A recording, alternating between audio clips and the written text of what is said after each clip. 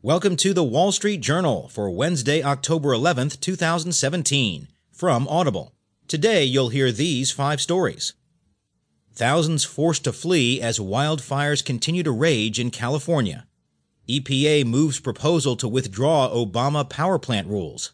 Kickbacks, leaks, and a wedding. Inside the political scandal rocking South Africa. North Korea suspected of hacking U.S.-South Korean war plans. And getting women out of the middle management trap. From the U.S. section of the Wall Street Journal, thousands forced to flee as wildfires continue to rage in California, by Aaron Aylworth. Deadly wildfires continued to rage in Northern California Tuesday, forcing thousands of evacuations as firefighters worked to get more than a dozen blazes under control. The fires are among the most damaging in state history, killing at least 11 people, tearing through wine country, and leveling entire neighborhoods. Wind gusts of 50 miles an hour helped spread the flames across at least 7 counties starting Sunday night, burning tens of thousands of acres. Winds calmed overnight, fire officials said. As the sun rose in California, fire officials said they hoped cooler temperatures would also aid efforts. Separately, a wildfire in Southern California, near Anaheim, burned 9 square miles, burned 6 homes, and threatened thousands of homes. According to fire officials, 17 blazes burned 100,000 acres across the state in 24 hours. Local officials have said resources are being stretched thin, despite help coming in from other cities and counties. When you have so many starts at once, you have to make some pretty hard calls on prioritizing. Brad Alexander, Chief of Media Relations at the California Governor's Office of Emergency Services, said Tuesday morning. Firefighters, he added, would focus first on areas where lives were being threatened or there was significant structure loss. He said a blaze known as the Tubbs Fire in the counties of Sonoma and Napa is considered one of the top priority fires in the state. It has burned 27,000 acres and destroyed more than 500 homes and a couple dozen non-residential buildings. In Sonoma County, roughly 5,000 people were staying in 28 shelters as of Tuesday morning, and more were being housed in Marin as well, said Barry Dugan, a spokesman with the Sonoma County Emergency Operations Center. Officials there have received more than 100 calls about missing persons. Evacuation orders are still in place, he said. It's really devastating.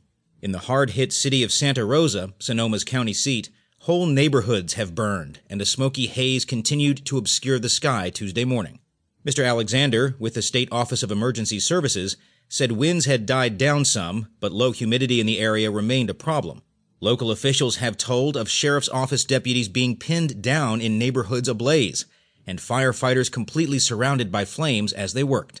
Lucas Likes, 23 years old, evacuated around 1 a.m. Monday after a roommate roused him from sleep. When he went outside to turn on his car, Mr. Likes said, flames from the fire had illuminated his neighborhood in the Larkfield Wickiup area, just outside the city, like stadium lighting. Smoke was quick to follow. I grabbed the essentials, phone, wallet, car keys, he said, along with some water and a pocket knife, and fled to stay with friends in an unburned area of Santa Rosa. Mr. Likes wasn't sure of the status of his home, but said he had heard news reports that make him think it is gone. On Monday night, several hundred evacuees found themselves at a shelter set up at Santa Rosa's Finley Community Center, said Roy Pitts, a shelter manager with the Red Cross. Some came looking for a place to sleep, others came for a meal and supplies, like blankets and water. Ruben Mondragon, 45, arrived at the shelter with his wife and dog after being told to evacuate his apartment on Simpson Street, near West 9th Street, on Santa Rosa's west side. Mr. Mondragon said he was feeling unsecure and worried about which way the fire was headed. It's close, he said. Sisters Susan Carroll and Alice Plitchick found themselves at the community center after deciding to flee their home in Santa Rosa's Coffee Park neighborhood around 1 a.m. Monday amid a thick layer of smoke.